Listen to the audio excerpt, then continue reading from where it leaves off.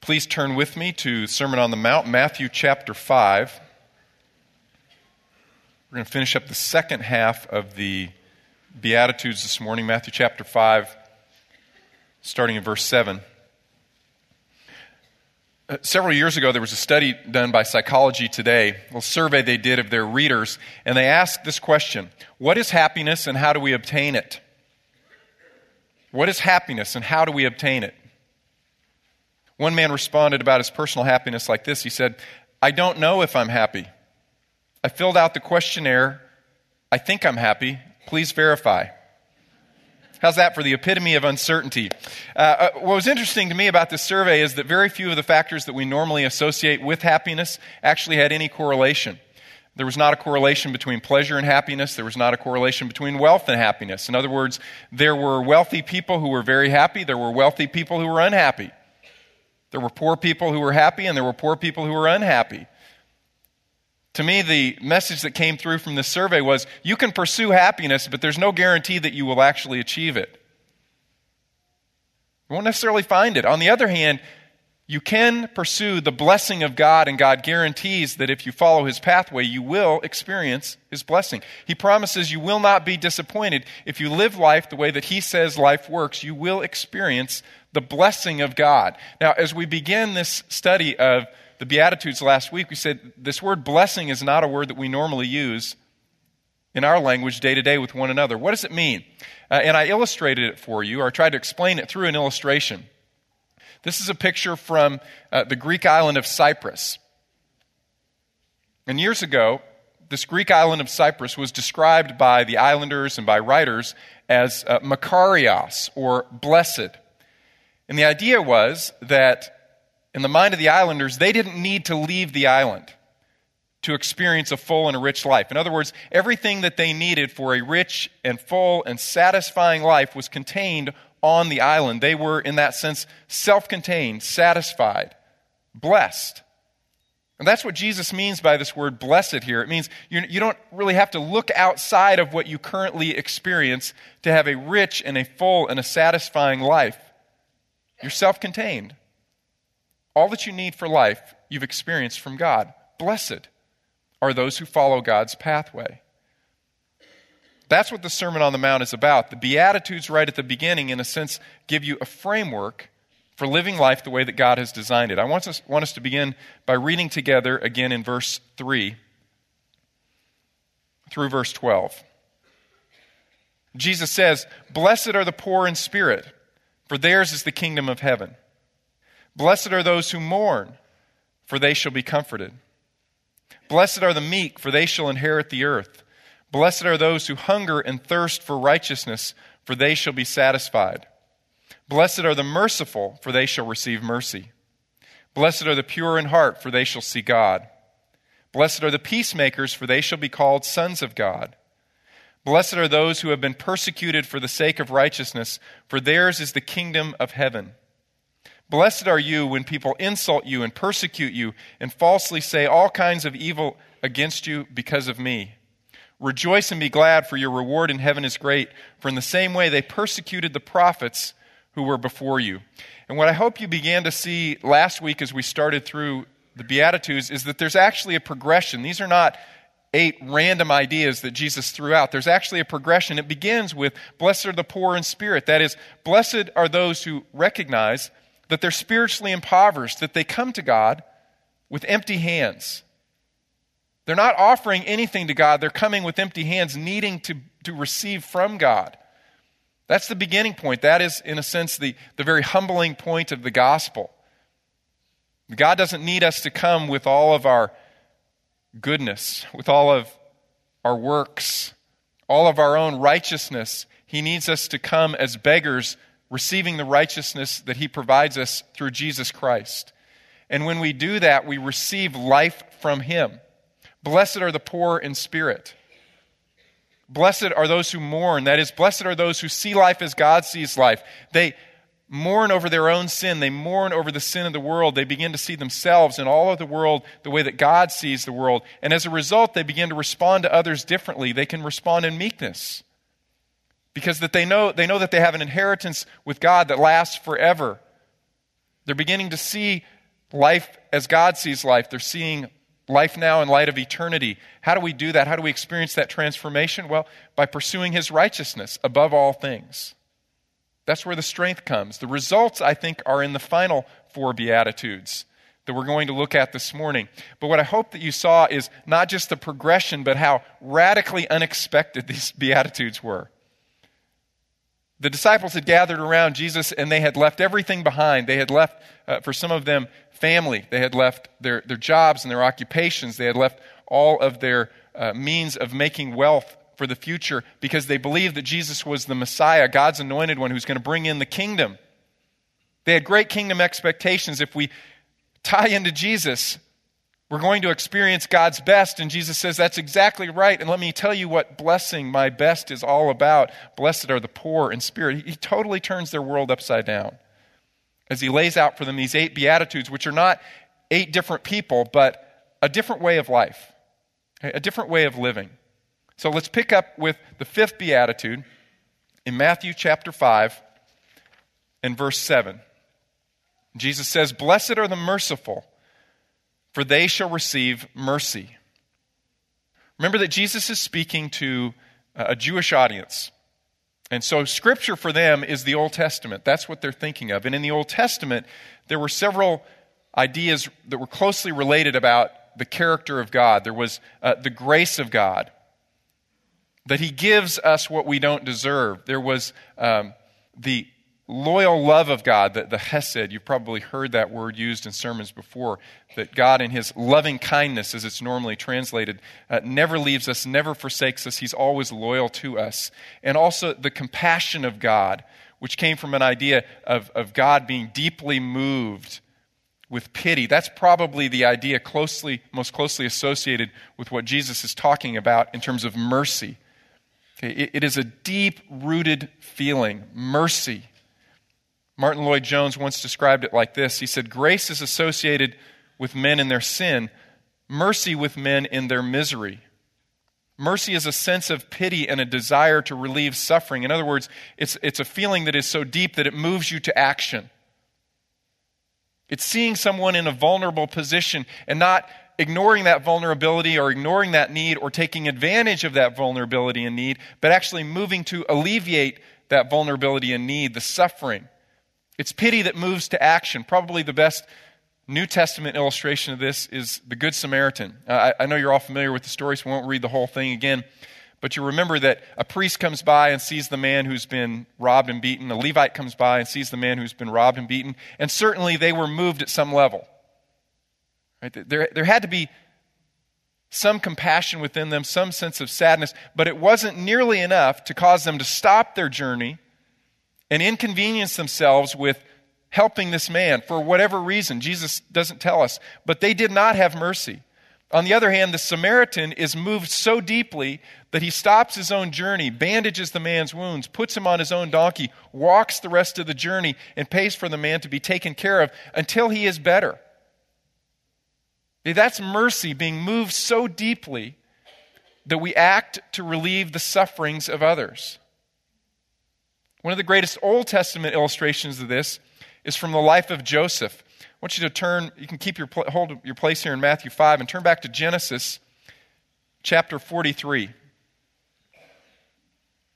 Again, remember the story of Joseph. He was shown no mercy by his brothers. He was thrown in a pit, sold into slavery, goes down to Egypt. He serves as a slave, falsely accused, and then he serves time in prison, and then miraculously God rescues him out of prison, and in a day he's exalted to a place of power, second only to Pharaoh in all of Egypt.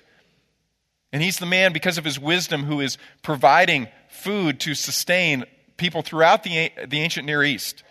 He's giving them food. They're coming to him. There's famine everywhere. There's starvation everywhere. It's even affected his family, who are up in Palestine, and they come down seeking food. They don't know that they're coming to their brother that they've sold into slavery, but they're coming down to be rescued. They're in a desperate position.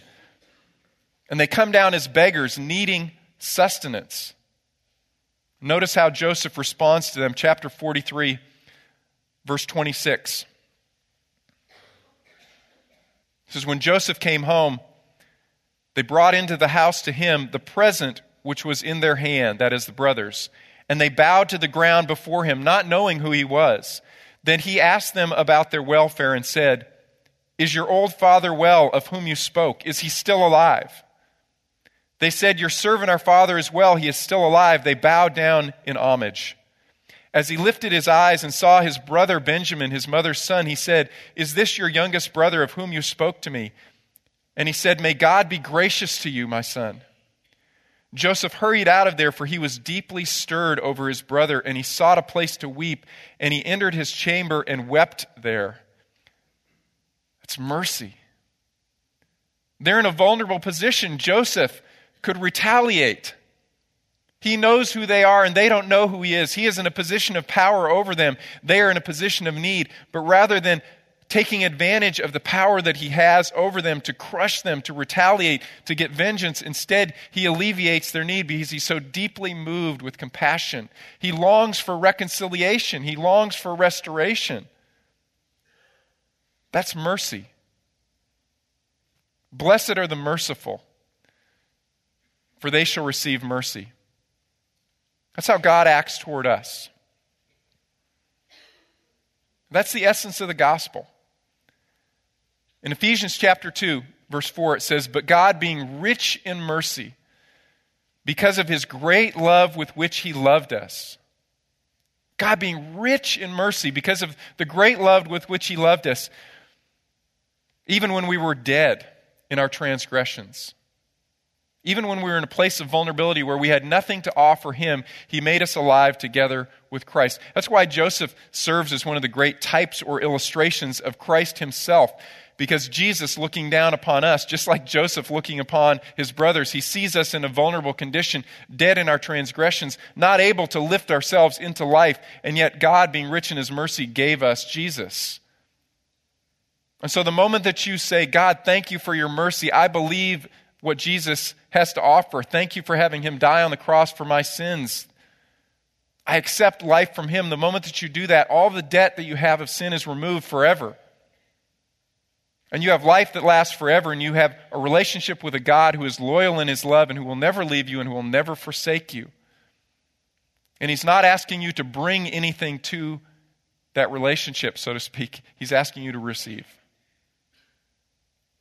Okay, that's the very nature of God. And if you look throughout these Beatitudes, what Jesus is saying is, in essence, this is what God is like, and this is what God wants you to be like.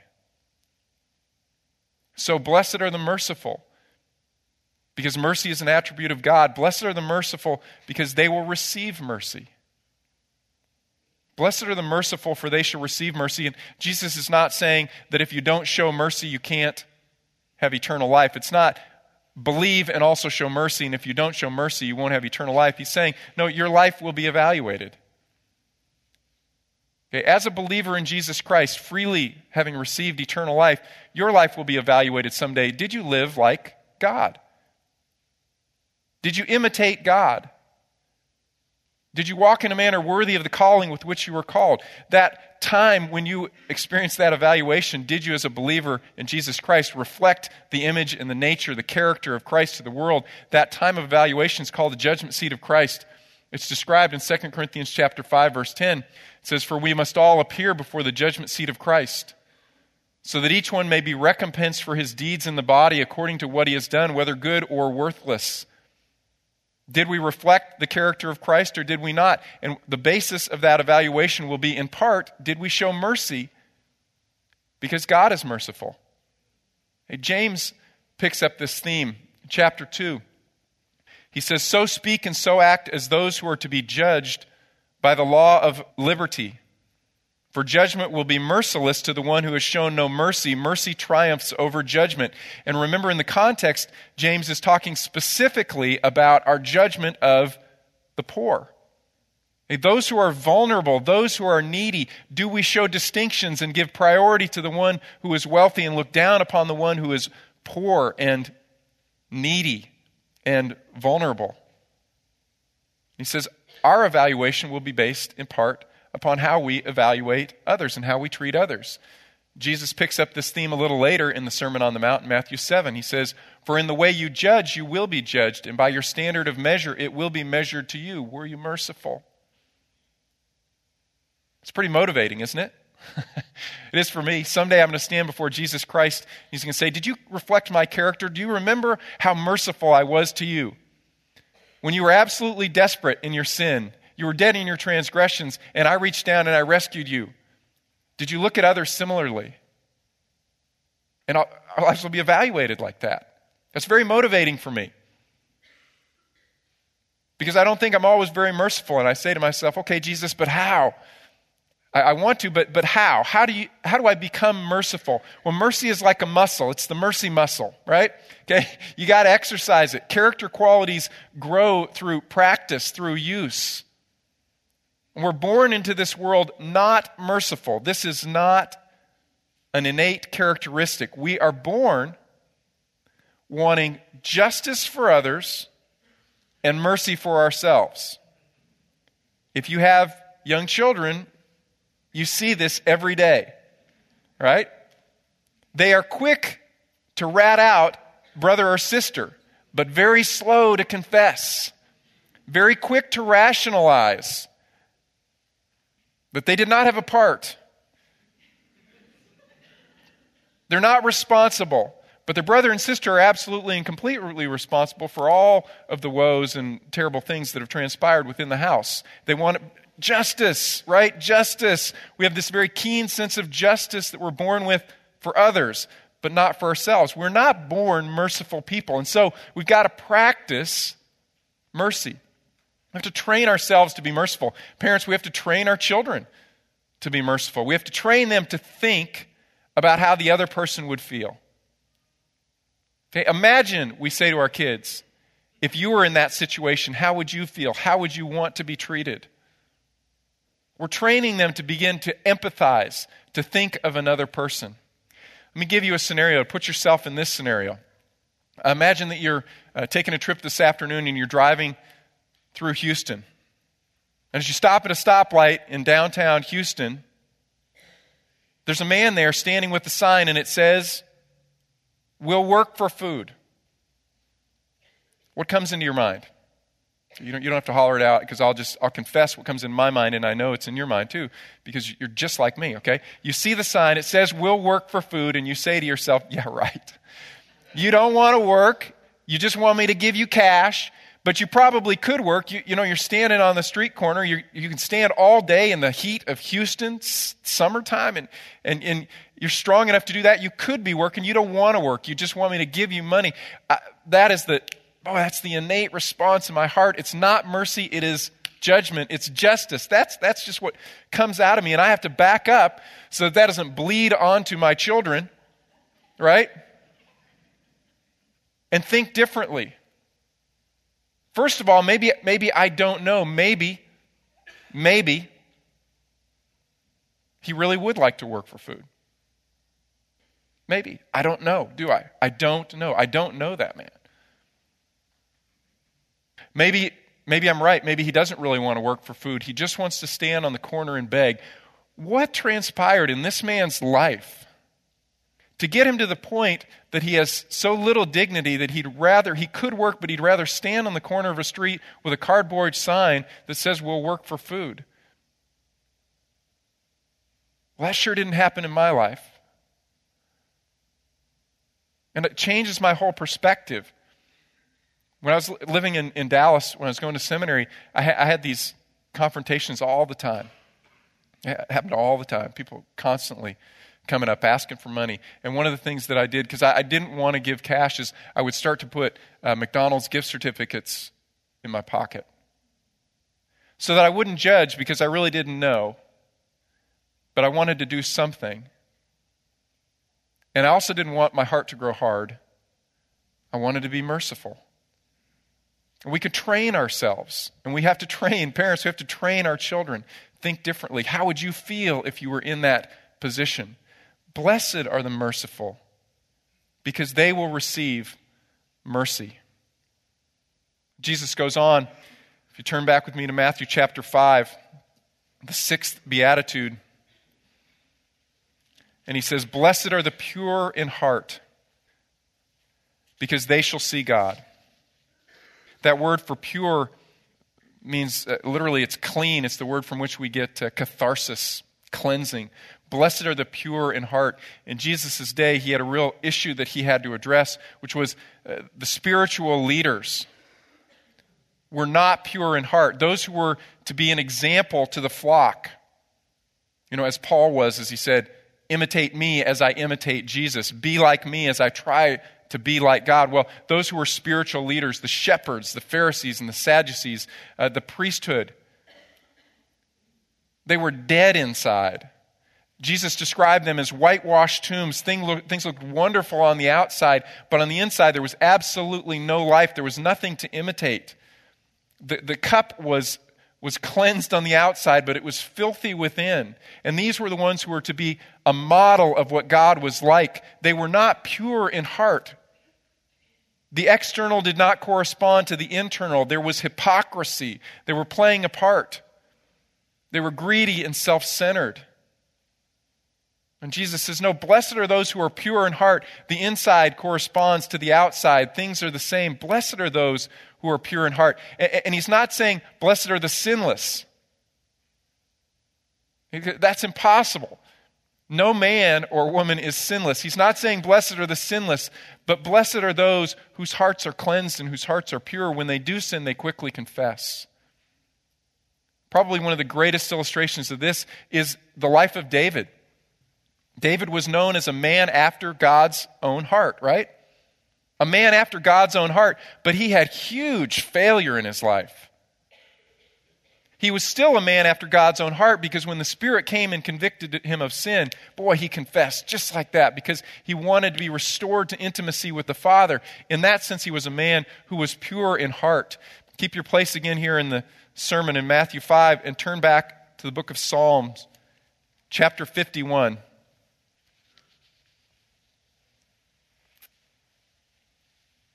Verse 6. David, after his incredible failure, his adultery with Bathsheba and murder of her husband Uriah, is confronted with his sin, and he writes this psalm as a response to his conviction of sin. Chapter 51, verse 6. It says, behold, you desire truth in the innermost being, and purity of heart. And in the hidden part you will make me to know wisdom.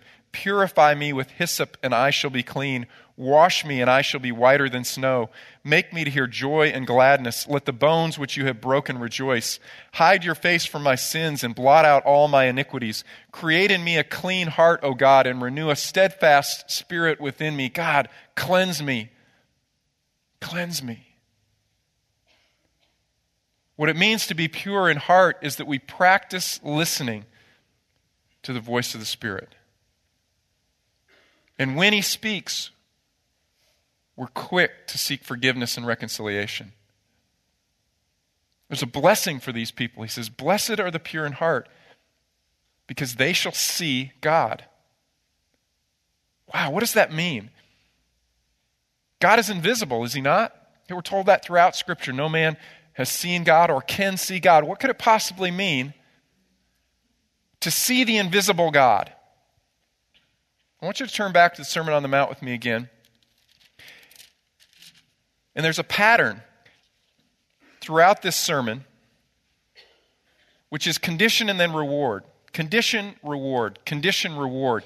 Throughout the Sermon on the Mount, there is an emphasis on reward that's often overlooked. Look with me in chapter 5, verse 46.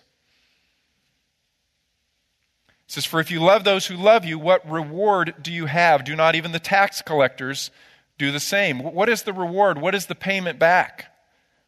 Chapter 6, verse 1, beware practicing your righteousness before men to be noticed by them, otherwise you have no reward with your Father who is in heaven. And there is a reward that God offers. The Father in heaven does offer reward.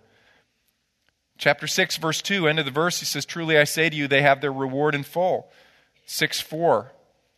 Your Father who sees what is done in secret will reward you. Verse 5, truly I say to you, they have their reward in full. End of verse 6. Your Father who sees what is done in secret will reward you. Verse 16, truly I say to you, they have their reward in full. Verse 18, your Father who sees what is done in secret will reward you. Verses 19 through 21, treasure, treasure, treasure, reward, reward, reward. Do you see the theme? Sermon on the Mount is saying, God is offering you the absolute best. Will you believe Him that this is the way that life works and go after it and get the absolute best that life has to offer? Because God promises you, you will not be disappointed if you seek after the reward that He offers. And He says to those who are pure in heart, you will see God. What I think He means by that is that your capacity to appreciate God will be expanded. You see, throughout Scripture, God revealed Himself more clearly to some than to others. Moses had a burning bush. Nobody else had the burning bush, just Moses. He's the only one standing there. The only one who saw it, the only one who got to write about it. I'd like a burning bush, right? I haven't had one yet. But God revealed Himself more clearly to Moses than to others. He revealed Himself to Samuel. In Jesus' day, He revealed Himself to Anna, prophetess, and to Simeon. And Jesus said, he who has my commandments and keeps them, he's the one who loves me. I will love him, and I will disclose myself to him. He will understand and appreciate more of the living God. You'll see God. You'll understand and appreciate more of the living God. I think sometimes we don't even know what we're missing. Let me illustrate it for you this way. Imagine that you are in a relay race. You're running in a relay race. It's a mile relay. You need to run a quarter mile. You're the second runner. First runner busts out of the blocks and takes the lead, gets a comfortable margin for your team. And so you see that comfortable margin, and as you take the baton and you run your lap, you realize you can kind of ease up because you have such a comfortable lead. And you don't push it. You just kind of run at an easy pace. And that lead evaporates. In fact, your team is now behind, and the third and the fourth runners have to run extra hard just to make up that distance. They do make up the distance, and they cross the finish line first, and your team wins. Gold medal. As you're standing on the platform, all four of you receive the gold medal. It's a little difficult to appreciate it fully, isn't it? Because you know you didn't give your all, and your teammates know that you didn't give your all, and the coach probably knows that you didn't give your all because he's seen you run better. And so you receive reward, but it's really difficult to fully enjoy it. Okay, your capacity for enjoyment is not quite full because you didn't give all. Or imagine that you are in a group project in school, which I hate. I hate group projects, because some members really work hard and some don't work hard. And what I've discovered, though, is that all of life is a group project, right? They're in a group project, and you've got some really smart people, and they carry the load, and you do your part, but it's not really that good. You turn it in to the coordinator of your group, and he sees that work, and he sees that it's subpar, and so he redoes everything that you've done, turns it into the professor, and your group gets an A. A little difficult to fully appreciate that A you've received. Why? Because you didn't give all. When we give all, our capacity to appreciate God, He stretches it, He expands it. Blessed are the pure in heart, for they will see God. And at the judgment seat of Christ, it may be that those of us who have said, I'm going to live the way that God says life works, will have a greater capacity to really appreciate who God is. Just as Jesus promised, those who have my commandments and keep them, I will disclose more of myself to them. They'll have a greater understanding and appreciation for all that I am. Blessed are the pure in heart. Jesus ends with two more beatitudes. Blessed are the peacemakers, he says, chapter 5, verse 9, because they will be called sons of God. In Hebrew, thought to be a son of something was to bear the likeness or the characteristics of that thing. To be sons of God and to be daughters of God means to bear the characteristics of God, to be like God. Just as in all of these Beatitudes, this is what God is like. And when we have these qualities in our lives, we are sons and daughters of God. We are like God. God is a peacemaker. Mankind is at war with him, and he reaches down to reconcile, to restore that relationship, to make peace. Not blessed are the peace lovers, those who want no conflict, but blessed are those who are willing to step into conflict. They themselves are at peace with God, but also they are reconciling others to one another, and they're reconciling themselves to one another. They're forgiving. They're not taking up the offense. They're teaching others to live in light of eternity, to live for reward, to live as God says life works, rather than the moment of the conflict. They're doing that hard work of reconciliation because that is what God does. God is a peacemaking God. God is a reconciling God. And so, blessed, full, and rich are those who make peace. Is your life one that is making peace with others, or is there conflict that constantly follows you? You're always picking up the offense, or you're always stirring up the offense with others, or are you one who makes peace? This is what God does. Blessed are the peacemakers. And then the final beatitude, he says, blessed are those who are persecuted. With me in chapter 5, verse 10. Blessed are those who have been persecuted for the sake of righteousness. You're not persecuted because of sin, but because of righteousness, because theirs is the kingdom of heaven. Blessed are you when people insult you and persecute you and falsely say all kinds of evil against you because of me. Rejoice and be glad, for your reward in heaven is great, for in the same way they persecuted the prophets who were before you. This is a great conclusion of the Beatitudes, because if we choose to live the way that God says, life works. The world is not going to look upon us favorably, because this value system is so completely contrary to what the world thinks. The world says, blessed are the rich, because they have no problems. Life is at ease. Blessed are the rich. Blessed are those who are happy, not blessed are those who mourn. Blessed are those who are strong and powerful and can conquer their enemies. They're in control. Not blessed are the meek. Blessed are the persecuted. In Luke's version of one of Jesus' sermons, Luke chapter 6, he says, when you're persecuted, what I want you to do is leap for joy. Can you imagine? Christians all around town jumping up and down. What's up with that? Well, persecution is broken out, so they're jumping. They're leaping. They're so happy. That is so contrary to the way that the world thinks. But it's evidence when we are persecuted that we're actually living the way that God says life works. That's evidence because we're living contrary to the world's value system.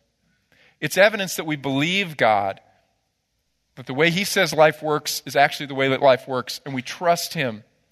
And so we're willing to put up with persecution. And in our culture, it may not mean being put to death. It may not mean being in prison, but it might mean rejection from friends, rejection from family members. It might mean loss of a promotion. It may mean a variety of social things in our culture. Because we align ourselves so fully with Jesus Christ, we don't fit completely in the culture. Because we're living for the kingdom of heaven. And that's what the Sermon on the Mount is about. These are kingdom values, and they're different from the world's values. Do you believe Jesus? Do you trust him so fully that you're willing to say, yeah, blessed are those who mourn over sin? Blessed are those who are meek, who don't retaliate when they're wrong, so that they can show the way that Jesus responds as the lamb that was led to the slaughter. Blessed are those who value others' eternity more than their personal rights now. Blessed are the pure in heart, who really want to see more of God. Blessed are those who hunger and thirst for righteousness. It's a very different way of thinking.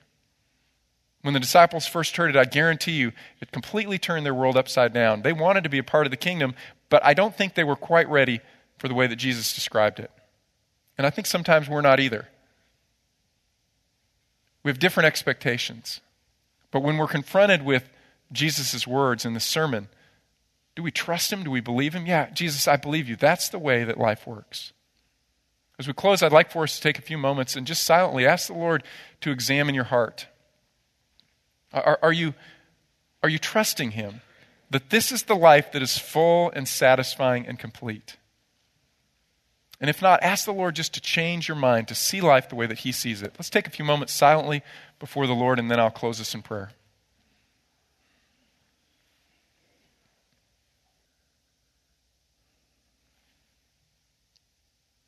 Heavenly Father, I thank you that you want us to have the best, that you want us to have lives that are rich and full and satisfying. You sent Jesus that we would have life, and that we would have life that is abundant and full. I thank you, Father, for instructing Jesus to tell us how that works. And I pray that we would listen to the voice of Jesus rather than the voice of our culture, that we would live in light of eternity, in light of your truth. And that as a result, we would respond to others differently as well. We would respond with mercy and compassion and meekness. And even when the world ridicules us for this, that we would see that our reward is with you, guarded, kept, secure.